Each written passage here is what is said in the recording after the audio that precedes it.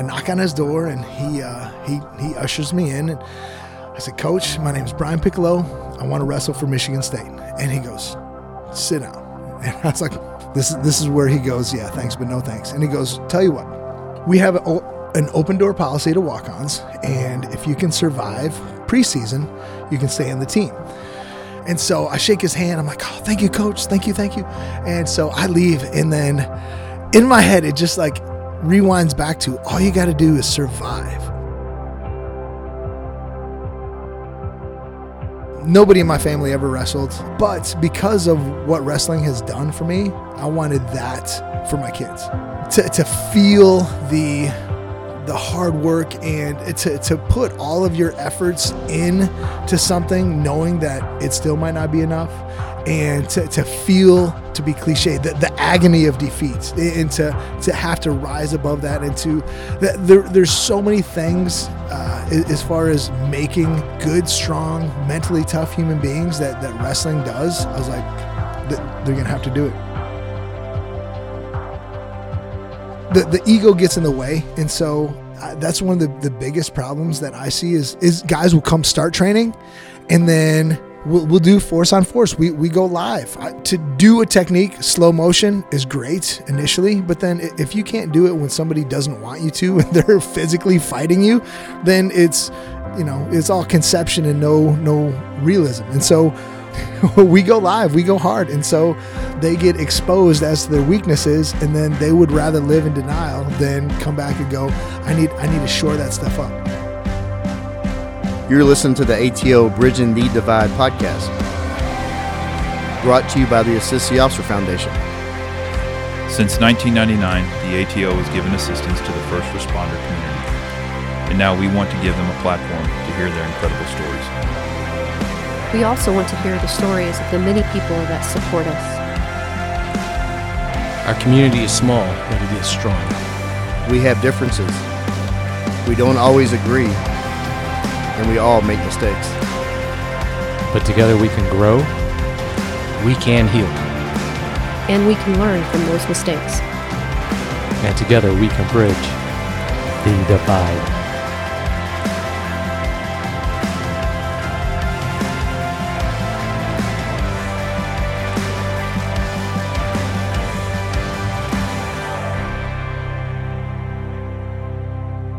Welcome, ATO listeners. Joe, Randy, and I are sitting at the mics with a 20-year veteran from Oklahoma City PD. I was hoping he would arrive wearing his motor jock boots and maybe a wrestling singlet accented with a crisp judo gi. That looked good, right? Perfect. All right. Our guest walked on at Michigan State University Wrestling and grinded his way to a Big Ten championship and two-time All-American status. He coached wrestling at University of Oklahoma, Boomer, before he hired on with Oklahoma City PD. During his tenure at OKC, he has SWAT sniper experience, narcotics, detective, and defensive tactics and firearms instructor roles. He is currently a motor jock, our first on the show. In 2008, he made the Olympic trial finals for the USA judo team, and he considers this a hobby. He married Becky, who I played high school basketball with, and they produced 3 badass athletes and academics. Did they get that from Becky? The athletics or the academics? I think she would claim both, but she can definitely have the academics. Okay. His 2 sons wrestle for OU, and his daughter plays soccer for the Pokes up in Stillwater. Our guest is resilient and determined, and his Michigan State quest alone will motivate you. He models and inspires optimism, proven in his parenting, his Oklahoma City recruits he mentored, and the thousands of young wrestlers he's impacted. Please welcome Brian Piccolo. Can I call you Pick? That's what everybody calls me. Yes. Welcome. Pick. Thank you. Pick. Thank you for coming on. Oh, thank you. No, Welcome to Dallas. Yeah, our first Oklahoma City PD.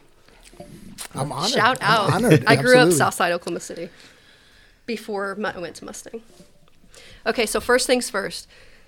What motorcycle, in your opinion, is the best policing motorcycle? Well, I have limited experience because I've only been on 2 different ones, and I went through our motor school on the Harley, on the Road King. And then shortly after the school, we went away from Harley and went to BMW. And the BMW are far and away way better for what we do. And so I'm a big fan of the BMW. Bougie. I mean, yeah, we're fancy up in OKC. Bougie. We ride Harleys. We started with Kawasaki's. Yeah, back in the 70s we had Kawasaki's. Yeah. And then they went to Harleys, and then just recently we went to the BMW, and so very cool. Yeah, I love it. It's a fun. I've had a bunch of different jobs on the force, and I think this is one of the funnest ones I've ever We'll talk about them. All right, I just had to get it out of the way. If you ask our motor jocks, will say they hate the Harleys that they have. Yeah, they look good, but and they're comfortable for a long ride, but just for what we do, getting in and out of traffic is just not. It's the BMW is like way more athletic. It feels like more like a mountain bike. So, okay. The other thing is, I have to get this out of the way. Vision Quest. Greatest all-time movie. If it's on, everything stops. So I have to ask a couple questions. The pegboard. Yeah, we've got several pegboards in our wrestling room right now. Yeah. So that's a real thing? Oh, that's a real thing, yeah. Okay, and what about the nosebleeds, blow and iron? What are your thoughts on that? Is that real? Yeah. Our sport is the only sport where you have a designated timeout for blood. Like we have an injury time clock and then a separate clock for blood. Like if you're bleeding, they start the blood clock. And so yeah, it's not uncommon for guys to get nosebleeds, and it's a pretty physical, in your face sport. It's a gladiator sport. Yeah, and so people are getting busted in the nose all the time. So that, and as far as just being really dehydrated and stuff, I mean, I think they probably took a little poetic license with that. Okay. But I mean, heck, everybody gets nosebleeds at some point. So I mean, it's pretty real. Okay, so you started wrestling your junior year in high school? I started, midway through my junior year. Isn't that kind of behind the curve in the wrestling world? I was way behind. And like my kids started when they were 6 and 8. So yeah, I was a decade behind. I was a swimmer before I was a wrestler. My stepbrother, not built like me, very different body type, tall, skinny, built like a swimmer. But I did what Big Brother did. He was a competitive swimmer, so I would go. And if you can imagine me in a Speedo, it does not. It's fantastic. Yeah. I mean, it does not, like, there's no way that gorilla should be wearing it. So we were hoping you'd wear that today in here. Yeah, something.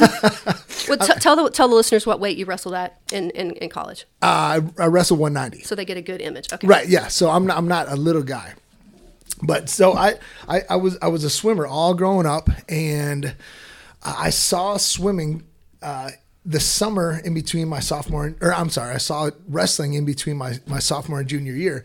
Was the same venue that I had a swim meet. So, and I thought, man, that looks really cool. I think I would like that. And then never thought about it again until midway through my junior year. I'm in the weight room, and the wrestling coach comes down, and he's like, "Hey, you look like a wrestler." And I was like, "Oh yeah, I was totally going to wrestle this year. Like I forgot about it." And then he's like, "You should come out." And so I just on a whim in the middle of my junior year, I decided to, drop swimming and start wrestling. It for me, swimming was, I didn't get the enjoyment from it like my brother did. It was like, okay, I don't drown as fast as somebody else. What event? Swimming. Yeah. I swam the sprints, 50 free, 100 free, 100 fly, and then a relay. So I mean, I was, I'm not built for distance, but I could kind of motorboat. It was kind of like, I wasn't a torpedo. It was more like a tugboat. I pushed a lot of water. So, and it was an easy switch for me. And so glad I did it because my entire life has changed because of that decision. So, I start wrestling midway through my junior year, and I was wildly mediocre. I mean, you're coming into, and we were a big school too, so you're coming into a really tough sport that people have been wrestling for, a good decade before that, into their high school years. And I just show up and try to pick it up where all these other guys are way more experienced. So, I got my butt kicked a whole lot. So, but I loved it. It was, the satisfaction out of it was a completely different feeling than any other athletic event I did. I played football and, the whole swimming stuff. So going into wrestling for me was, it wasn't really about the wins and the losses. It was just getting to be in that arena was enough of a motivator for me to keep on wrestling. Was the physicality, was that the allure for you? It was, yeah. Because you can play football, that's physical too, but it is a team sport. But when you're out there in that singlet, it's just you and your opponent. And I was always a pretty aggressive kid, and so I think it was a good outlet for me. And I was really ADHD too, and so I tried a bunch of other sports like baseball. I couldn't play baseball to save my life. I got so bored, couldn't do it. But it's constant. There's constant, interaction, and somebody's literally in your face, and so I love that aspect of it. I love the physicality of it, and so it just really drew me to it, even though I wasn't very good. What was your coach's name, high school? That's a good question. Minkle? No, that was my college coach. My high school coach, we didn't really have a good program. I don't even.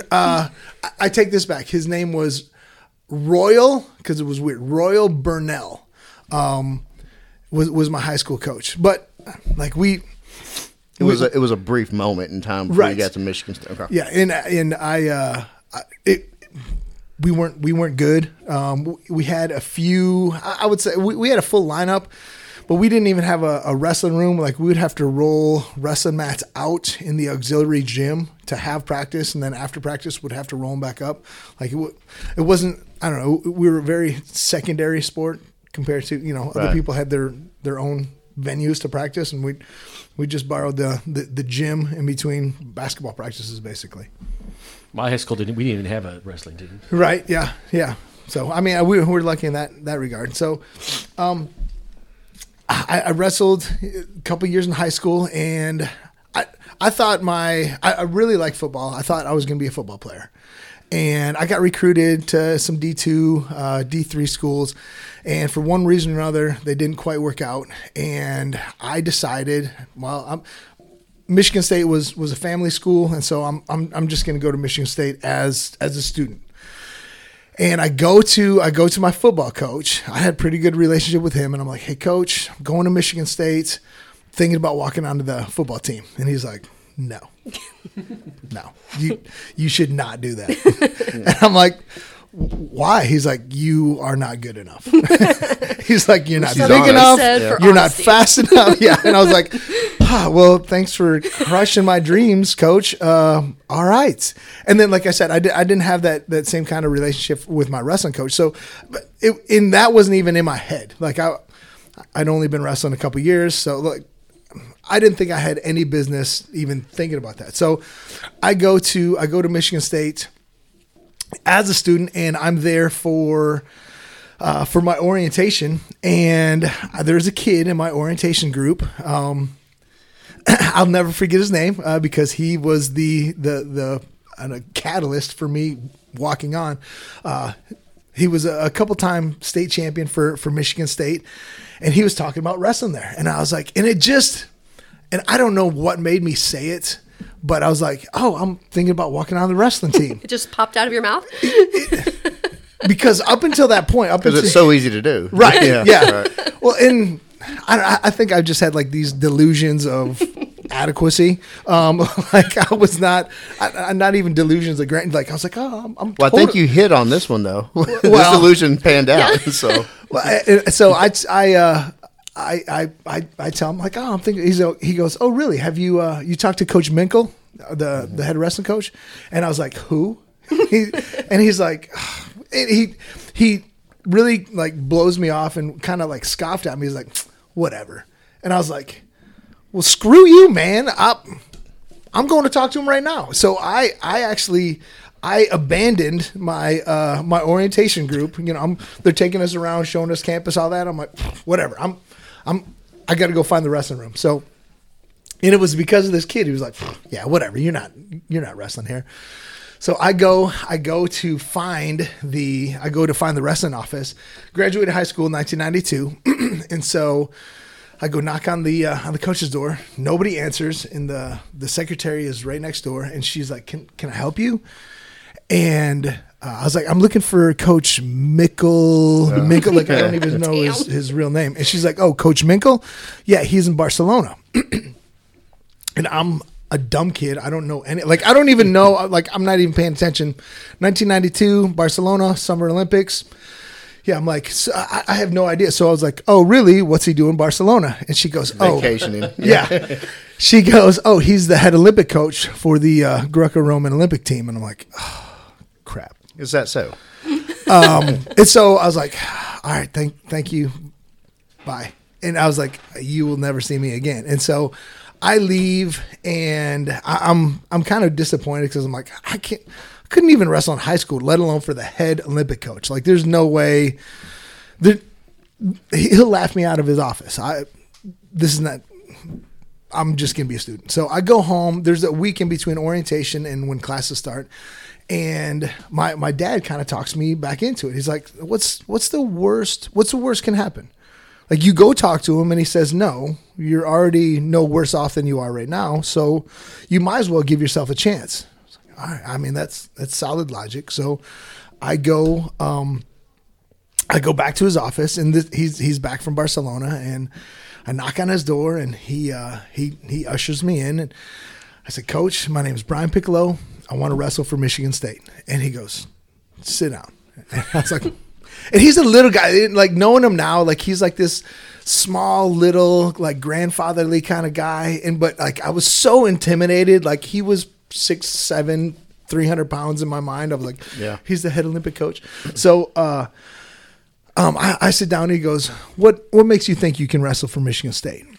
And I had got nothing. Like, so I told him, I was like, well, I really love wrestling. And he's like, perfect. All right, good. That's a start. Yeah. He goes, if you're going to wrestle at this level, you've got to have that. And so he's like, what else? And I was like, that's it. And so he's like, well, what are your accolades? What have you done? And I was like, Coach, I haven't done anything. I just started wrestling like a year and a half ago. I've never even qualified for a high school state meet. And so, and he had like a folder out, and he was going to take notes over my accolades and why I should wrestle there. And I just remember he like closed it and put it on the table, and I was like, oh, here we go. This is where he goes, yeah, thanks, but no thanks. And he goes, tell you what, we have an open door policy to walk-ons, and if you can survive preseason, you can stay on the team. And so I'm ecstatic. Like, I'm going to make it. Like he's going to let me on the team. And so I shake his hand. I'm like, oh, thank you, Coach. Thank you. And so I leave. And then in my head, it just like kind of rewinds back to all you got to do is survive. And don't die.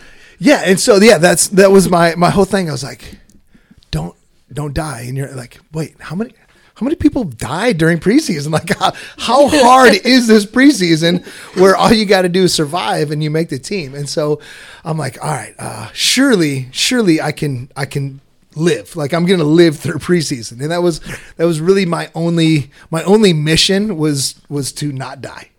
So I survived and I made that first year on the team. Suffering? Did you suffer? I was so bad. I had no business being there. Obviously, like not even qualifying for high school state meet. There's several time state champs that can't make it. You know, and like I wasn't even on their level. And so I had no business being in the room. I had no idea what I was doing. I was very clumsy. I was like erratic with my movements, and they even came up with a name, which they dubbed getting piccoloed. So they eventually, you know, after I made it, they eventually put it on a t-shirt and put a definition down at the bottom. It said piccoloed.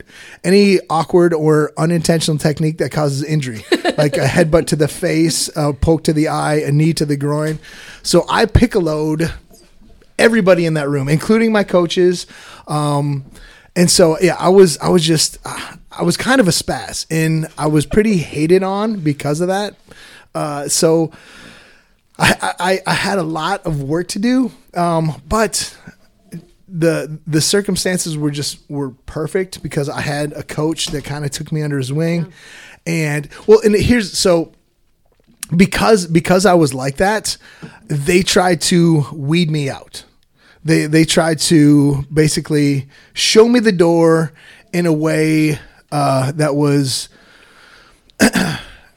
it should be understood by a regular person in that situation. Like I'm not just getting beat up, like I'm getting tortured. I got waterboarded with sweaty t-shirts, like just putting like a sweaty t-shirt in your mouth. You know, as you're on your back and they're pinning you, just like draping the sweaty and so I'm trying to breathe sweaty air through somebody's disgustingly wet and sweaty t-shirt. So, and just absolutely getting destroyed. So much so that I tore my shoulder out of socket, and I ended up having to have shoulder surgery. And so, and I didn't realize this, but right before I was about to get cut, I came to the coach, and so what would happen is I would take a bad shot and somebody would sprawl on me and my shoulder would come out of socket and I would scream, and the trainers would come in, and most of the time my shoulder would go right back into socket. Sometimes it would stick out and they have to pull on my arm and put it back in. And so I would be out for a day or two and then I'd come right back. Wrestling again, and I'd do the same. I'd do a bad shot, somebody sprawl, my shoulder come out of socket. I would scream, and we'd start this whole cycle. And so Coach Minkle just got tired of the screaming. And so he's like, this kid does not know well enough just to go away. I'm gonna have to cut him. So, well, it happens that right before he cuts me, I come to him, and it's right before Christmas break, and I come to him like, hey, Coach, I'm going to miss practice. I got to have shoulder surgery. And I remember he pats me on the shoulder. He's like, good luck, kid. And that was, he's like, thought sure, he made his job easier. Yeah. So he thought, like, good. Finally, this kid's going to go away. And he knows, he should know not to come back.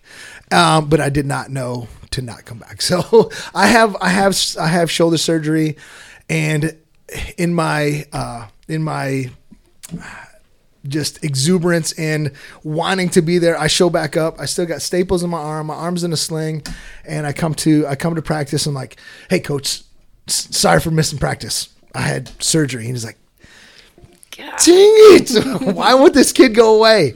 And like a bad penny. Yeah. Turning up. Just keeps coming back. And so he allowed me to stay on the team that year. And yeah, I really kind of muddled my way through. I didn't have a whole lot of success just because I was spending a whole lot of time doing rehab and all that stuff, trying to get my shoulder back. But then the next year, or that summer, they called me back to school. Like, if you're serious about wrestling, you need to live back here full time. So that was kind of where the relationship with my assistant coach developed, because he kind of took me under his wing and really built me from scratch. Was that Coach Dean? Yeah, Dave Dean.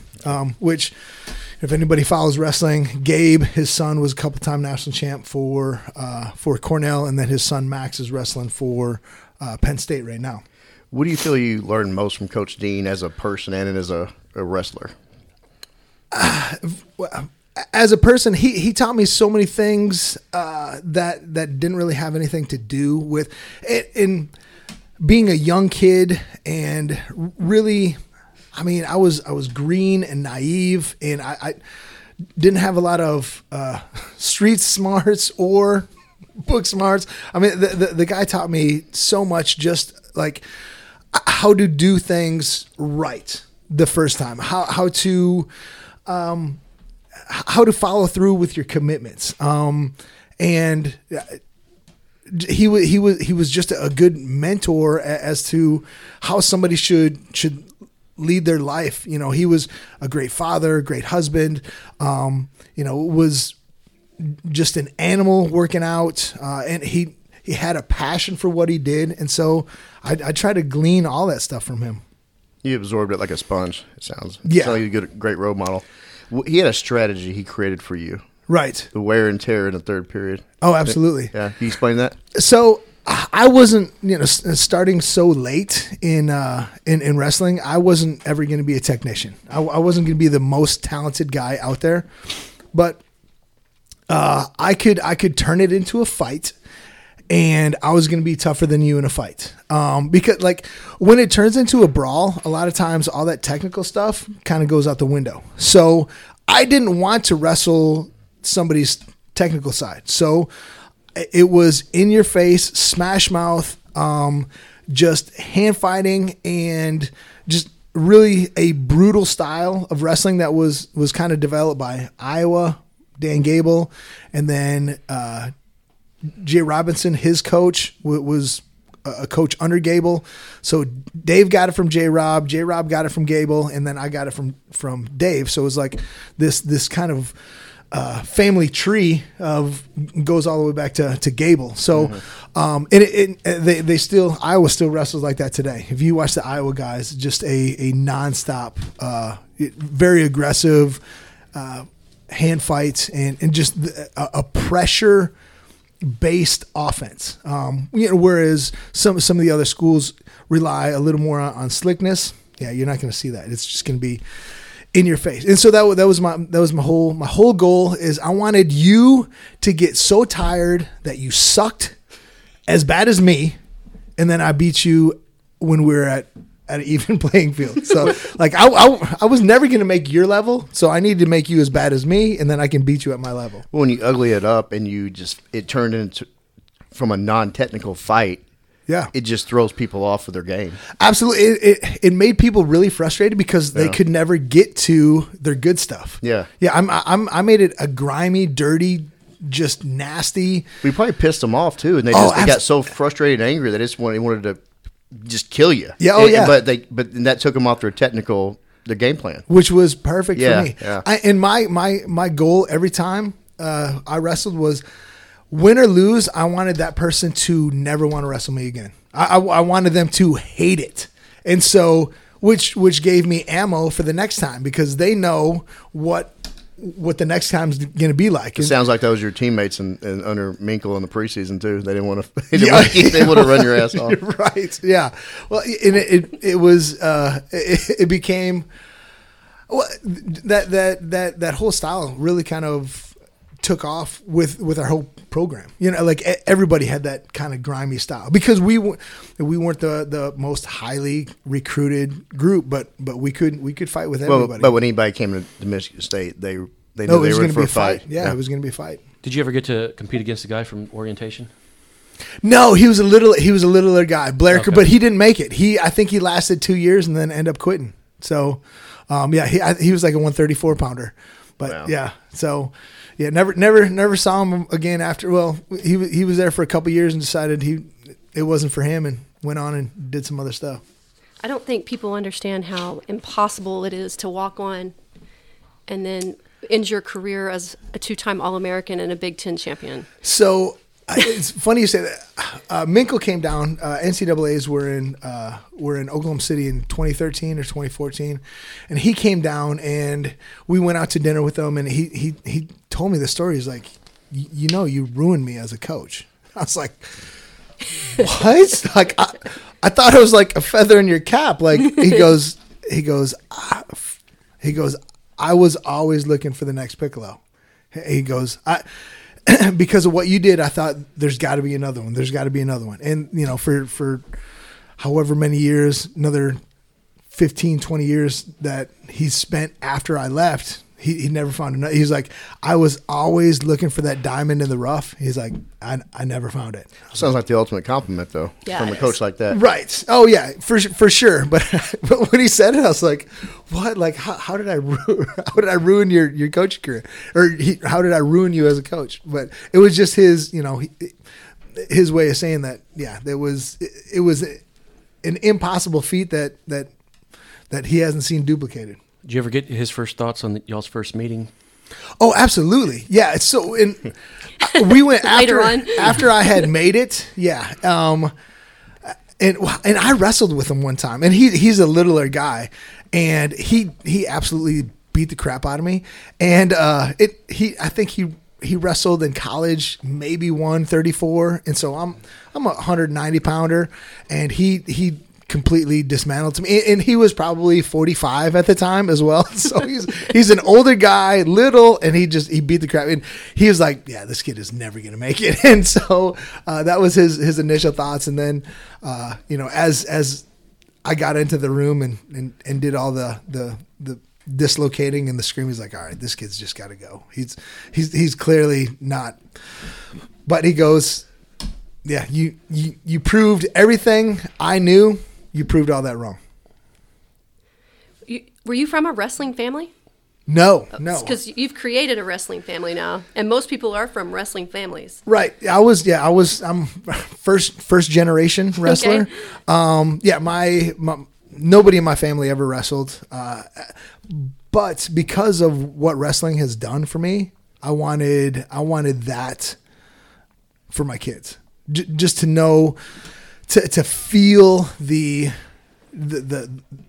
hard work, and to put all of your efforts in to something, knowing that it still might not be enough, and to feel the, you know, to be cliche, the agony of defeat, and to have to rise above that, and there's so many things as far as making I think good, strong, mentally tough human beings that wrestling does. I was like, they're going to have to do it. So, and my daughter did it as well. I was going to ask that if you had her in there.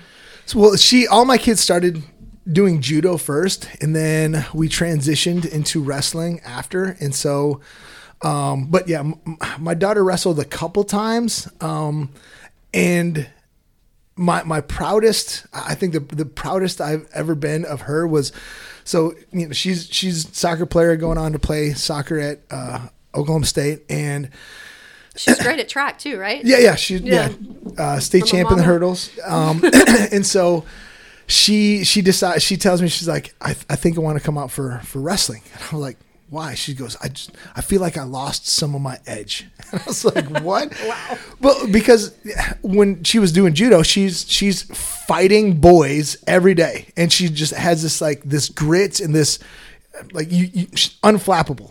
You can't. She's not going to be bothered by much when she's getting into a hand-to-hand combat situation with you know, a bunch of guys. And so she's like, I feel like I lost some of my edge. I need to get that back. And so she comes out for wrestling her senior year and does great. Wins our conference tournament, and it was, she did fantastic. And so she's like, all right, I got my edge back. I'm going to soccer. And I was like, wait, no, you can't be done yet. She's like, nah, I'm going. I got what I needed. Now I'm going back to. So yeah, we've used wrestling to teach a lot of lessons, and so yeah, I'm glad all my kids have gotten something from it. What brought you to OU, the promised land? A job. I wanted to continue wrestling, and really about the only way that you can continue to compete is to get an assistant coaching job. And so I was a grad assistant at Michigan State, but wasn't getting paid anything going to grad school. And the assistant coaching job opened up at OU, and I came down here on a visit, almost like a recruiting visit, and saw what they had and who was in the program and just the people that were involved is like post grads that were continuing to wrestle. And so I was like, yeah, this is where I need to be. So I took the job and started wrestling or started coaching for Jack Spates. How was it coaching collegiate athletes? I loved it. I miss it a little bit, or I have missed it over the past several years, just because that level, it comes down to like the really finite details, and which it sounds weird because I was not I was not a technician, but as I evolved and stayed in wrestling, I got to be, I think, a pretty technical person, and to be able to share the little things, that was what I enjoyed most.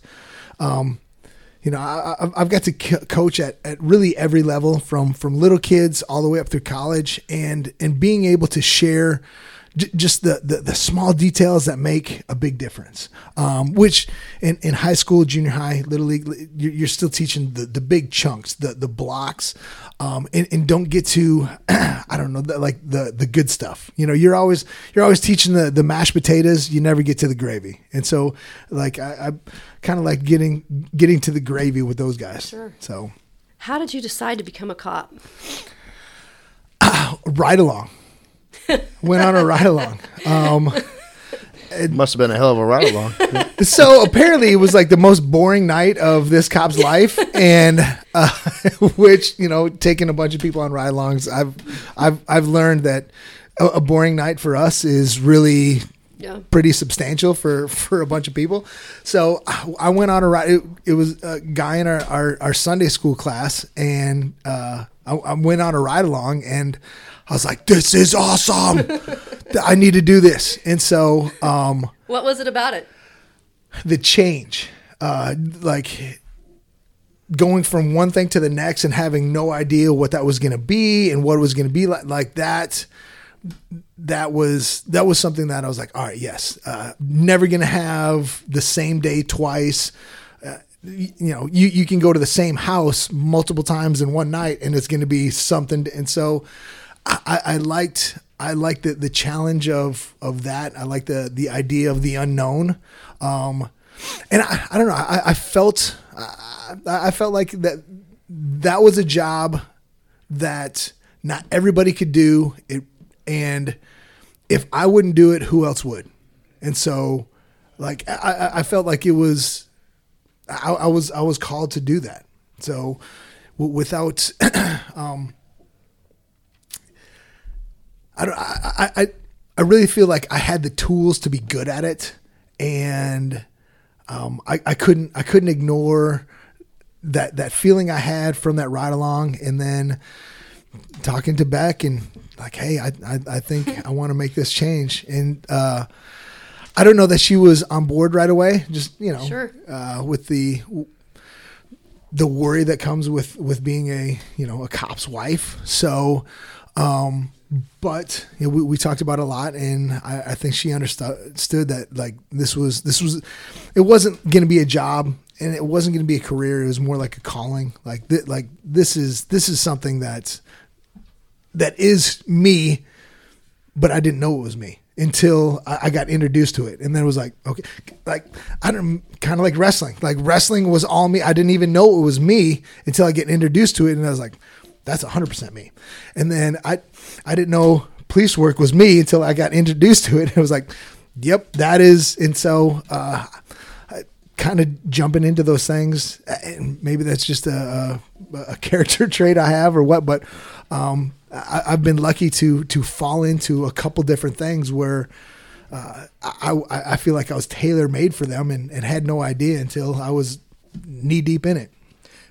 To be an officer, you have to be mentally tough and sharp, and you have to, right.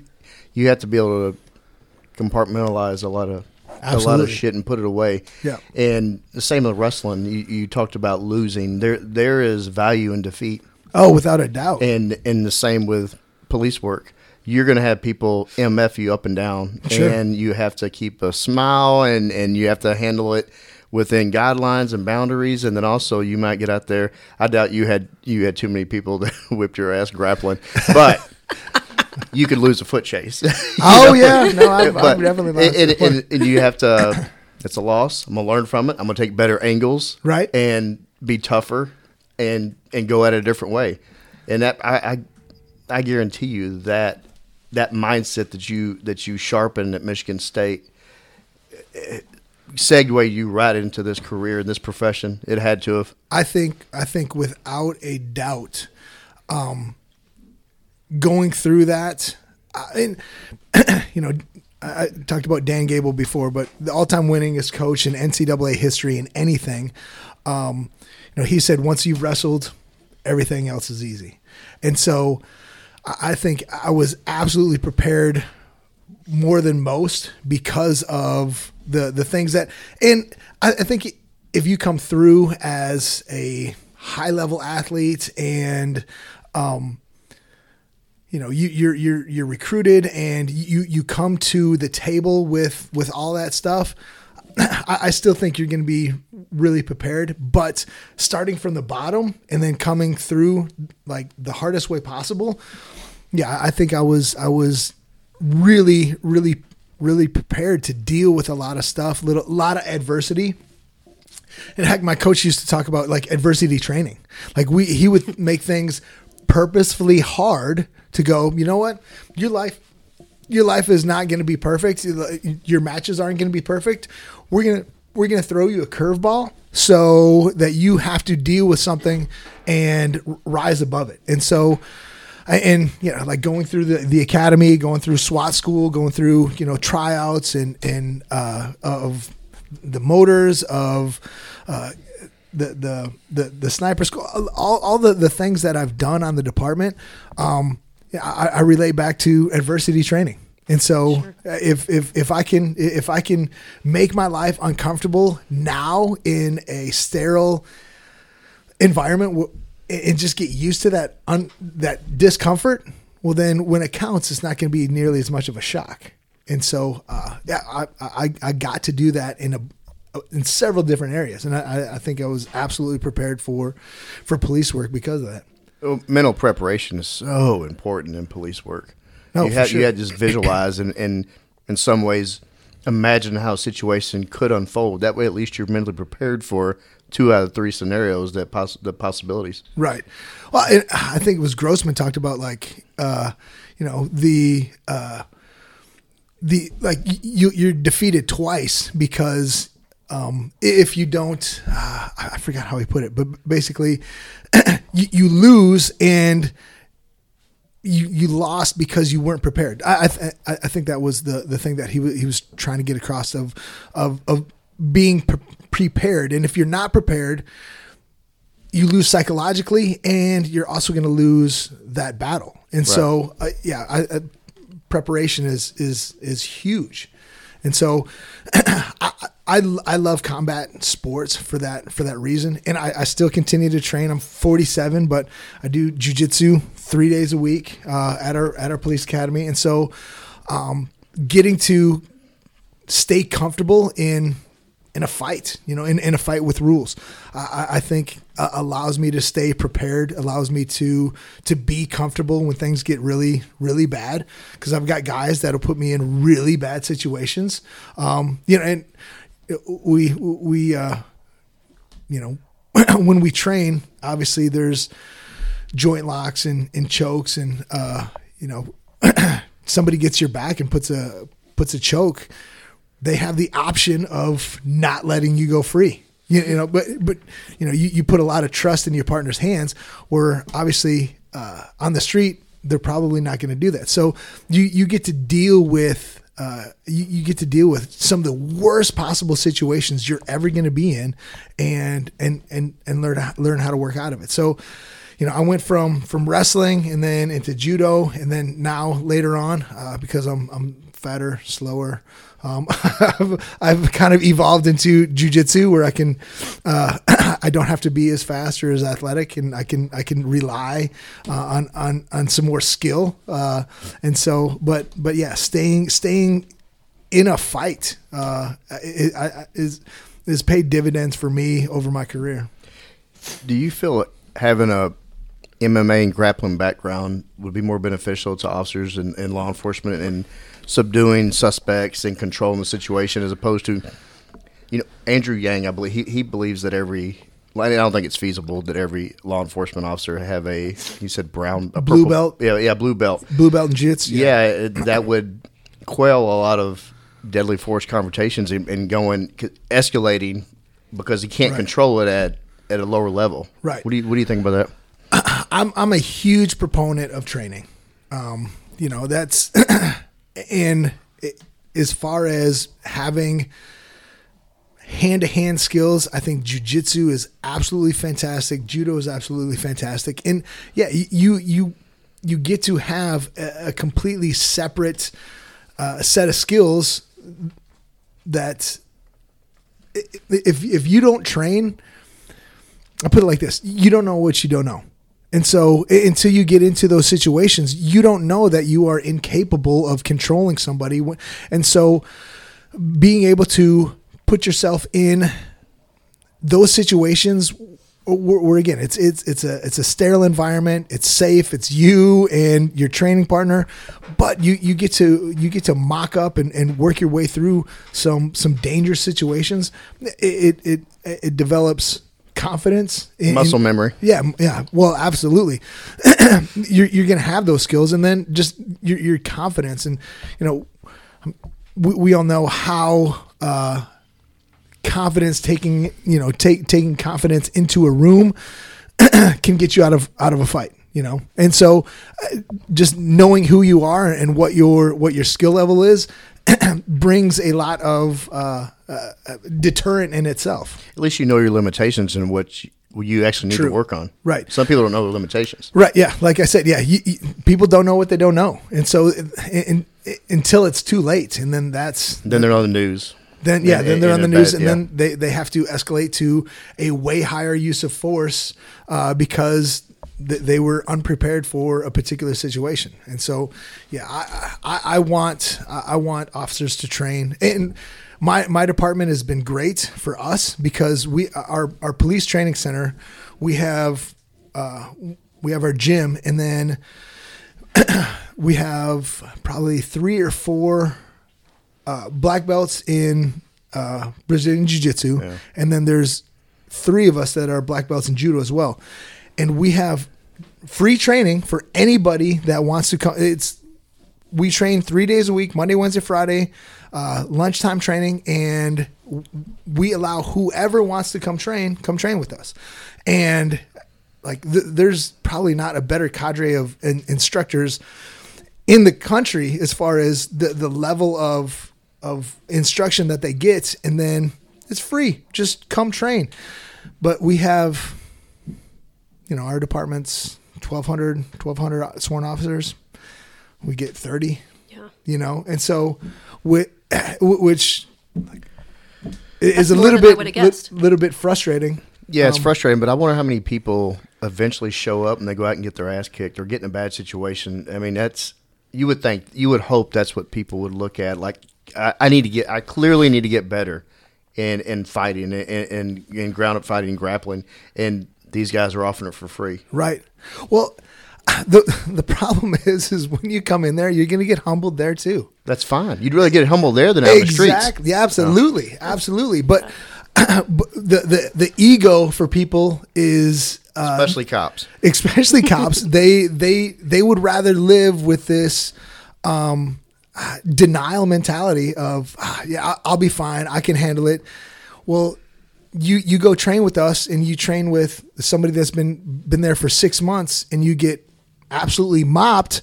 That should be a clue that maybe I should be training too, rather than you get mopped. You're like, this isn't for me. The ego gets in the way, and so it's that's one of the biggest problems that I see is guys will come start training, and then we'll do force on force. We go live.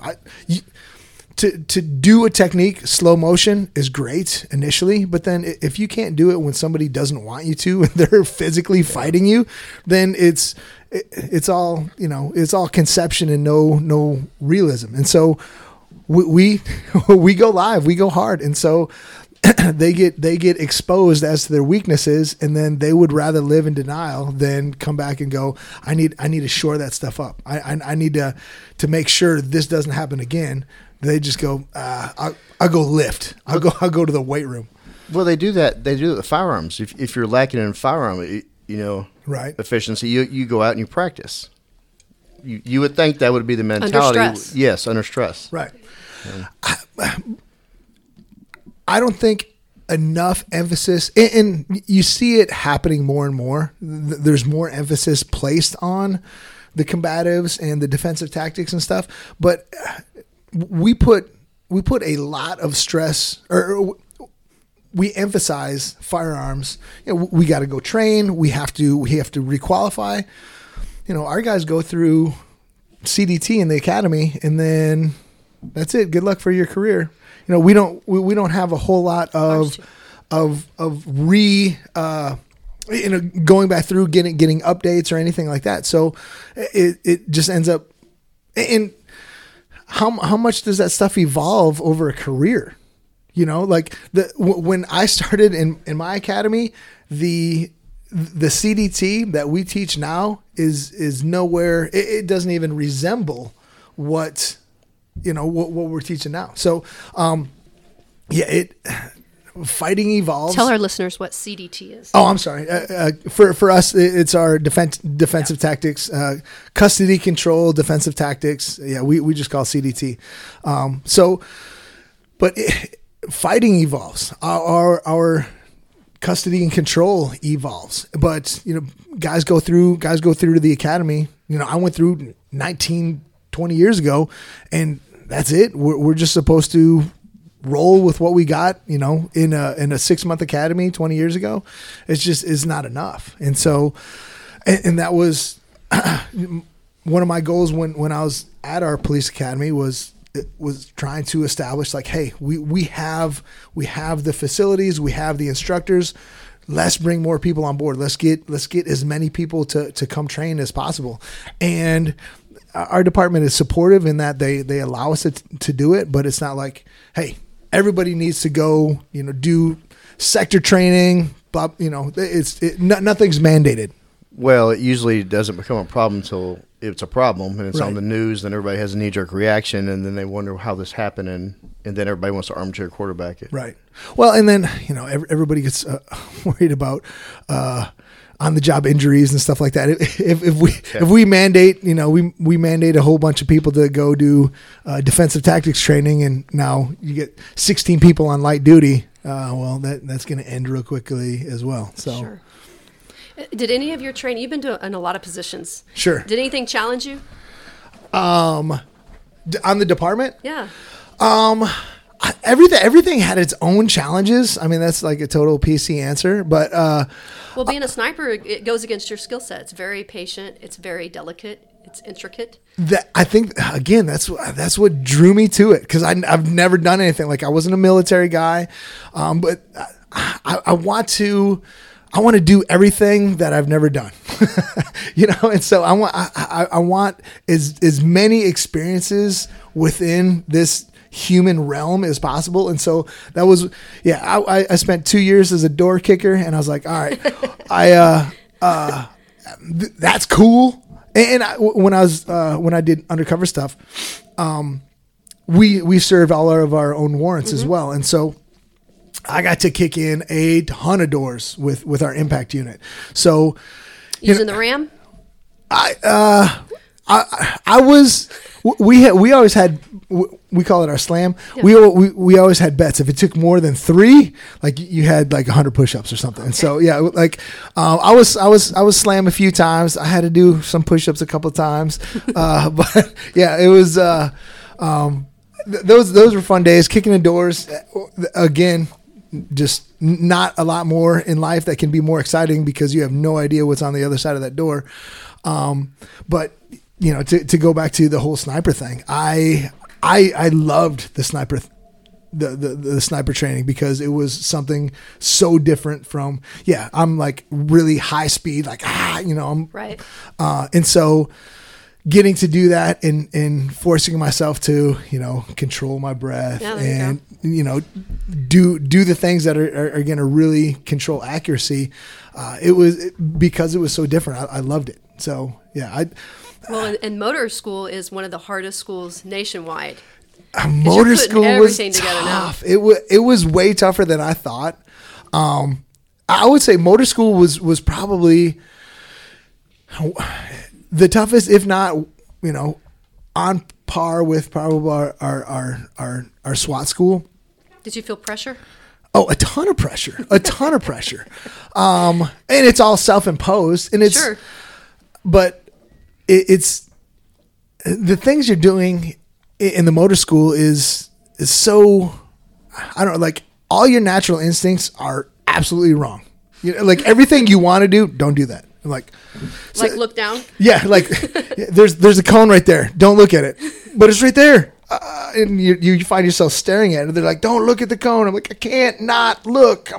And you run into it. So, the things that are natural to you were completely wrong, and you had to retrain all those things. And again, I loved it.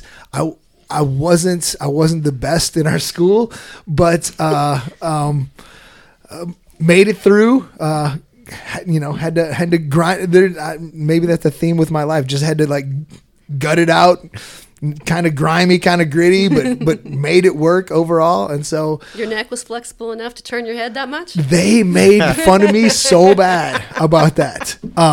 Like, turn your head. I'm like, turn your head. I'm like, that's as far as I can go. It's a big neck to be turning your head that much. Yeah, I did get razzed for not being able to turn my head. And then they're like, you're gonna bend the handlebars because I'm out there just giving it hell. And these guys, as they're demonstrating, they're flowing through like they could be a 90-pound woman and it would be nothing for them. And I'm out there just, and they're like, you're going to break the handlebars. And I'm just muscling everything. And so I'm finally like having to learn how to not muscle. Which, my whole life has been muscling. And so, turning that aspect off was difficult. But, once you finally get it, then it's like, oh, you've been saying that exact same thing for 2 weeks now. I get it. So, it was, I enjoyed that. Detective work was a challenge. Sure. And I worked in domestic violence, so there's not a lot of detective work per se because it's busy though. By nature of the crime, who did it. So it wasn't a whole bunch of whodunits, but it was a beat down, rep after rep. Yeah, just grinding out, case after case after case. I mean, I would come in and on a Monday and have like 7 holds, 7 guys in jail, holds for state charges. And, you got to get them interviewed today or they're kicking them. And I was like, oh crap, I got 7 interviews. So, just being able to not schedule, but work through all that, the stuff that is required with that. That was tough. So. Your energy's out the roof, and look at all these things that you've done. How in the world have you kept a marriage and produced some incredible kids? Well, I mean, that's... I would say I'll give a lot of credit to my wife.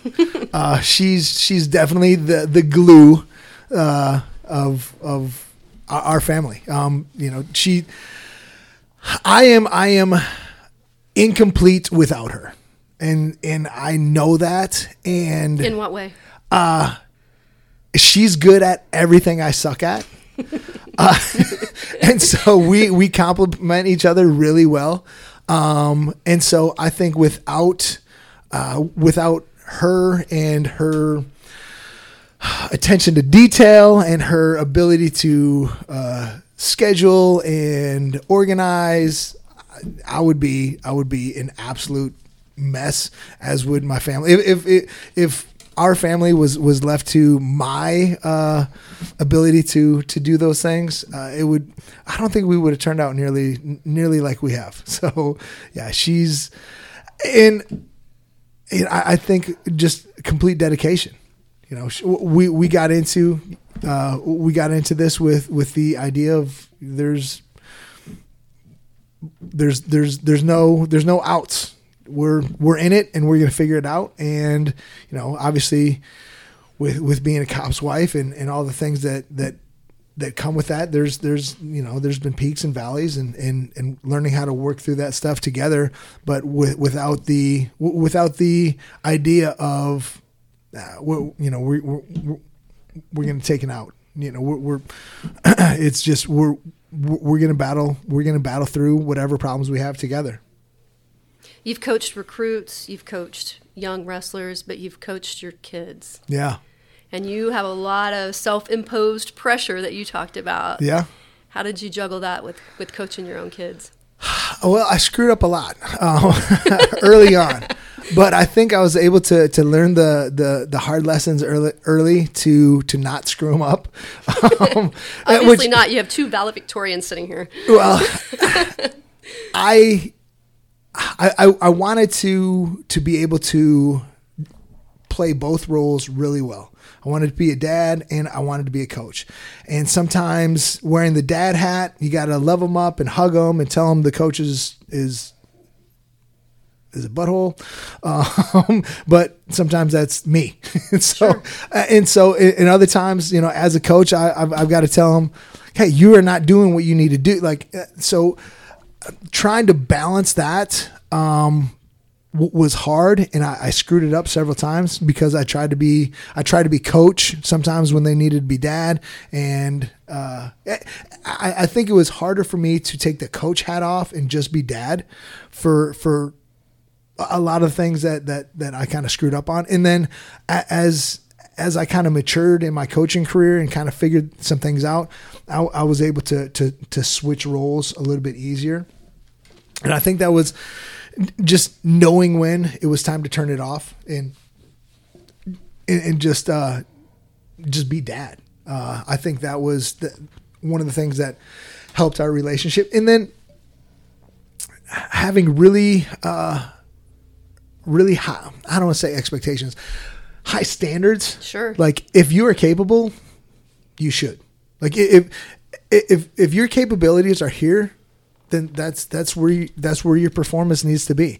And so, you know, Becky with her, you know, she's valedictorian and you know, her academic side, like our kids, well, your standard is here, so, and you can achieve that, so that's what you're going to do.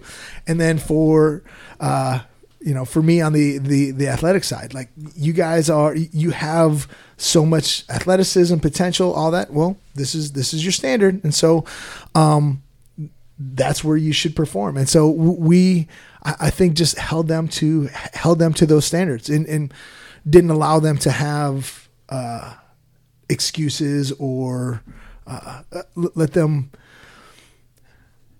just allow, you know, the human nature and the path of least resistance to ever be an option. Like even if it's hard, if it sucks, it's probably a good thing. You need to go through it. And so, and just for us, it was really being about, it was about being unified in our front. And sometimes, heck, we would argue, but it would be kind of behind their backs. So whenever we would, you know, get onto them or discuss with our kids, we try to make it as unified as possible. And if we disagreed on something, we try to not do it in front of them. So they always saw us as well, mom says it this way, dad says it this way. That's the way it's going to be. A team. Yeah, exactly. And so I think it kind of worked out well. I think being coaching your kids is a tough thing because I have a daughter. She plays softball. I've coached her, and it's very tough because I see what she can do, and I expect her to always, in how I got to turn it off and how I got to sugarcoat that. That being said, Joe and I have discussed that we know you could whip our ass. Can you take the kids, or can they take you, or how would that turn out if we ever got into? Look at those ears. Look, yeah. I saw the ears when they came in. You so I don't know mess with they somebody's could ears probably like whip our that. ass. So I would say until recently, I would still be able to take him. However, Father Time is undefeated. And they're getting stronger and bigger and better, and I'm getting fatter and slower and older. So I think they definitely have the edge on me now. Is he a technician? Yeah, I was going to ask that too. They have your style, or So they're both like Cameron, my oldest, is like way above my technical skill. He's absolutely a technician. Tate is a pretty good combination of both. He's a brawler, and but he uses his technical skill. So I think the molding of like being very physical and having that technical skill is worked really well for him. So I would say Cam is definitely the more technical of my two, but Tate, he's technical and has that physicality as well. I remember watching the wrestlers at OU carry each other up the stadium steps in the football stadium. Oh yeah. We did that running stairs in the stadium. And you coached at Mustang, so when Becky and I were at Mustang, there wasn't a heater in the gym. It was the old boiler. So our basketball practice, we had to start in sweats, and the wrestlers would be there just grinding it out, spitting in cups. I still don't get that. But Spitting, I mean, that was just a way of losing some weight. Kids. Really? Give me a cup. Well, as soon as you drink, it's got as soon as you take a drink, it's back. But they would do that for weigh-ins. If you're a tenth over, sure, they try to spit out the last tenth. So you guys are empty nesters now. Yeah. Grocery bill went down. Oh yeah. Heck, we don't even hardly go to the grocery store anymore. Like it's almost non-existent. Yeah, compared to when they were home. Golly, we're going through like 3 gallons of milk a week. And yeah, now like a lot of eggs. Yeah, a lot of eggs. Yeah, a lot of milk, a lot of eggs, and now we don't have not anywhere near the grocery bill. So we always ask, what is your why? Where you got your optimism, your toughness? What created that why? Man, that's puts you on the spot. It does. Yeah. I think I have a couple whys. I think my biggest one was that I never felt good enough at like I didn't have complete ownership, or I wasn't as good at anything as I wanted to be. And so when I found wrestling, I was like, this can be it. I can be as good at this as I want to be. Like I had control, and whatever I put in, I saw reward. I saw results. And so I think not in my head, I had this idea. I had this idea that I should be good at football or whatever, but I wasn't. and it was like I finally found something that I could go as far as my own limitations could take me. And I just wanted to run with that. And the other thing really is, and this is kind of a theme for my life. I've always felt like time is running out. Like sure. I don't, like there's not enough days in the year. There's not enough hours in the day for me to do everything I want to do. Like I'm not going to be here forever, but I want to experience as much as I can while I'm here, and going all in, putting all my chips in. just seemed like the right thing to do and the right way to get as much as experience as possible. If you do things partially, part way, you get, partial results. Sure. And so I feel like all the things that I've done with judo, wrestling, jiu-jitsu, I'm shoving every hand. I'm shoving all my chips in every single hand. And because I want to know, I want that experience. I want to know what it's like to give everything I have every time. And so, and I think that just comes from the idea that I'm not going to have enough time to do it again. So might as well go all in this moment, because I might not have another moment. That's very inspiring. Thank you.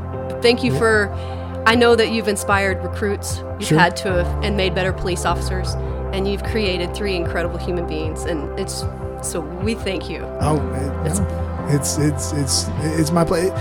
Everybody loves to talk about themselves, but it's cool to sit, and especially in this. I've gotten to talk about wrestling on different occasions. I've gotten to talk about police work on different occasions, but I've never really molded the two together. I think they go together. Absolutely. It defines absolutely. you, both of them. It's who you are. Yeah, I think without a doubt. And I think you've made police officers better because of it. Well, thank you. Yeah, thank you for your service, and I'm just inspired. Yeah, Thank you, guys. looking at your legacy. I'm looking at most of your legacy sitting at the other end of the table. That's what you're leaving behind in life. Okay. Thank If you. we only had a pegboard in here. Thank you, Brian. It's a Thank pleasure. you so much. Thank you, guys. Hey brother, hey sister, I'll never give up on you. Hey Mrs., hey mister, I'll see this all the way through. No matter how far the sun and the moon, I'll never give up on you. Down when you're lonely, and I'll pull you up. Life leaves you heavy when the going gets tough. I'll be your shoulder, together we'll run up from the bottom, yeah, we'll rise above. Hey brother, hey sister, I'll never give up on you. Hey Mrs., hey mister, I'll see this all the way through. No matter how far the sun and the moon, I'll never give up on you.